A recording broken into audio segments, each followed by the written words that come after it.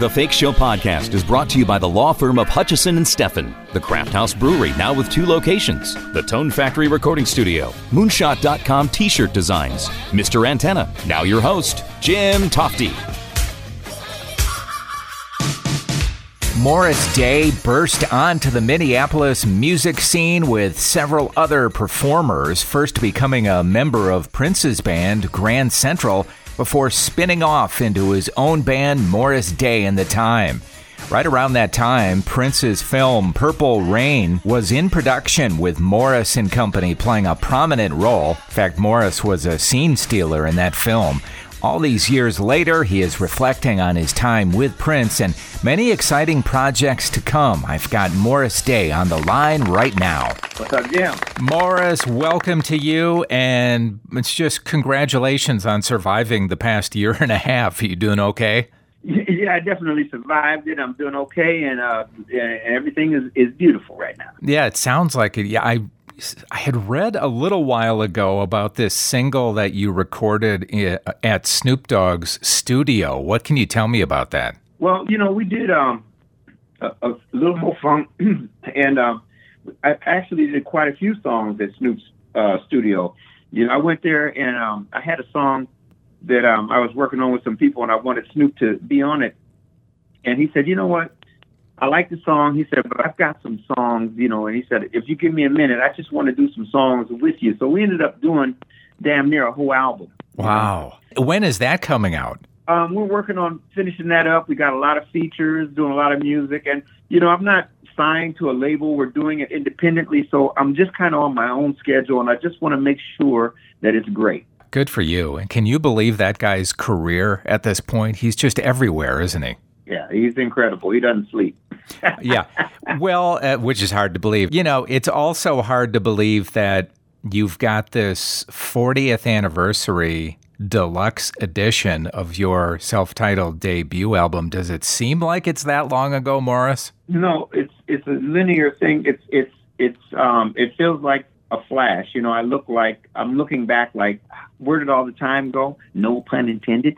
But, it's just, it's been great. And it just seems like it's gone by so fast, What do we hear on the deluxe edition? What kind of extras do we have here?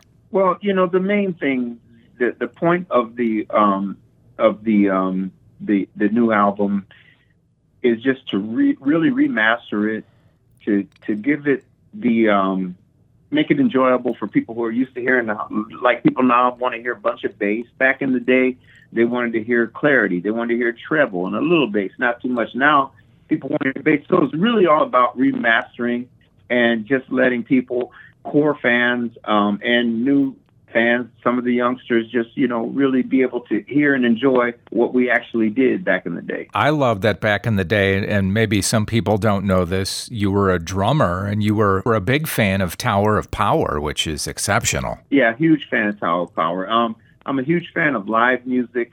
They made records that just made me wonder. I would have loved to have been a fly on the wall to just see how they did it, because I believe I love the magic of music, especially the magic of the way it comes together when it's played live. When you play instruments with your hands and not computer-generated music. So Tower Power was, yes, one of my favorite bands. And I love live music. And one of our biggest singles was recorded live on stage, The Bird. And not a lot of people can even say that they were able to do that. So I'm all about live and real musicians and real music. I like that. Well, and of course, you joined Prince's early band, Grand Central, as a drummer. Was this kind of the beginning of the Minneapolis sound with that band? I think it was. Because funny thing about it is I ended up having most of Jimmy Jam and Terry Lewis's band in my band, Flight Time, when I put my band together. Flight Time had a horn section, and we didn't have a horn section. We just had keyboards, and Prince played keyboard sometimes, mainly guitar, and Andre Simone's sister, Linda Anderson, played keyboards. So we didn't have a horn section, so we started to make our horn lines on our keyboards, which on our synthesizers, which it ended up being a very intricate part of what's now called the Minneapolis sound. And when you and Prince put the time together with you in the lead, was there always kind of a clash for control of this project? I never fought for control. I'm not, that kind of person. Prince was more of a controlling individual. So, I bowed down on that one. I'm like, hey, have at it, because the guy was a genius. So, I believed in his vision, and it worked for us. So, I never fought for control. Eventually, I fought because I wanted to be in control of my own solo album, which was a really difficult feat for me to do. So that's what ended up being the end of the time and me transitioning into my solo career. But, besides that, no, I didn't fight for control with him. What was that experience like filming Purple Rain, which was, everyone loved that film, and you and Prince were arch enemies in the film? Well, if you can imagine, it's like somebody saying, waking up one day, we're already enjoying a little success at radio, and we had a couple singles out, and we were doing well. And then, Prince shows up, which he was at all of our rehearsals and involved with everything we did. And he's like, we're going to do a movie. I'm like, okay, whatever, let's do the movie.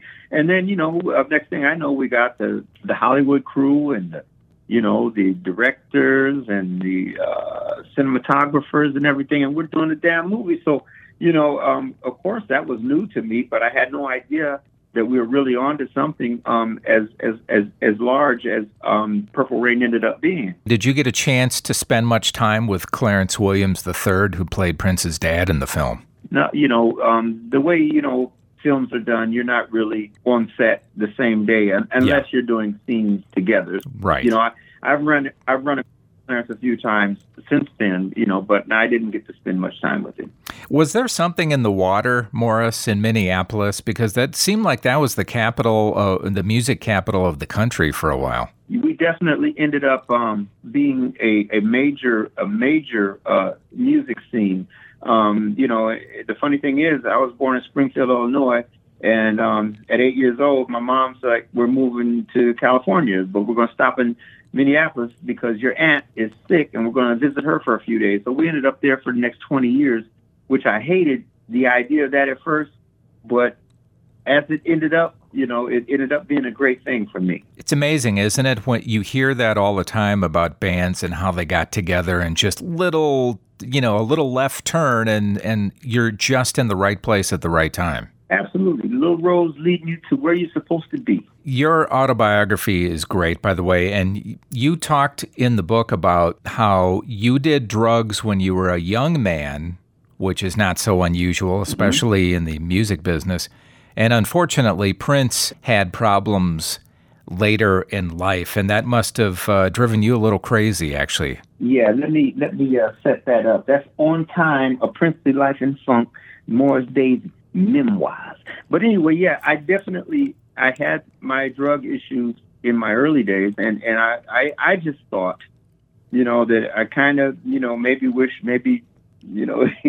Prince had done drugs when I did drugs, because I think when he ended up, and this is only what I heard. I wasn't there. I don't know that he did anything, but yeah, I heard that, it was a drug issue. And I just know that there's a difference between being able to bounce back and get your life back at 28 years old than there is at 55 plus, years old. There's just a big difference in what your body can tolerate. You guys had your differences over the years. Did you eventually reconcile with him? We absolutely reconciled. My last conversation with him was probably as good as you could have with someone, who had the history that we had. You have all this great new stuff coming out. What are we talking about in terms of maybe a tour? The powers that be, it's kind of hard to pull everybody together, but I think it would be awesome, to have a somewhat of a Minneapolis Purple Rain kind of thing. But, I think it will be awesome, but, we'll see what happens. That's great. Well, make sure you pick up Morris Day and the Times 40th Anniversary and Deluxe Expanded Edition of the self-titled debut album, and so much more. It's so nice to talk to you in honor, Morris, and take care and stay healthy. Hey, you too, my friend. Appreciate it. All right, buddy. Bye-bye. Yeah. And wouldn't that be wonderful if Morris could get that Minneapolis Purple Rain tour together? And wouldn't it have been great to be a fly on the wall to hear some of those conversations that Morris had with Prince, especially later in Prince's life? That does it for this episode of the Fake Show podcast. Thanks for stopping by. I'm Jim Tofte. I'll see you next time. Listen to The Fake Show anywhere on SoundCloud, Stitcher, iTunes, and thefakeshow.com.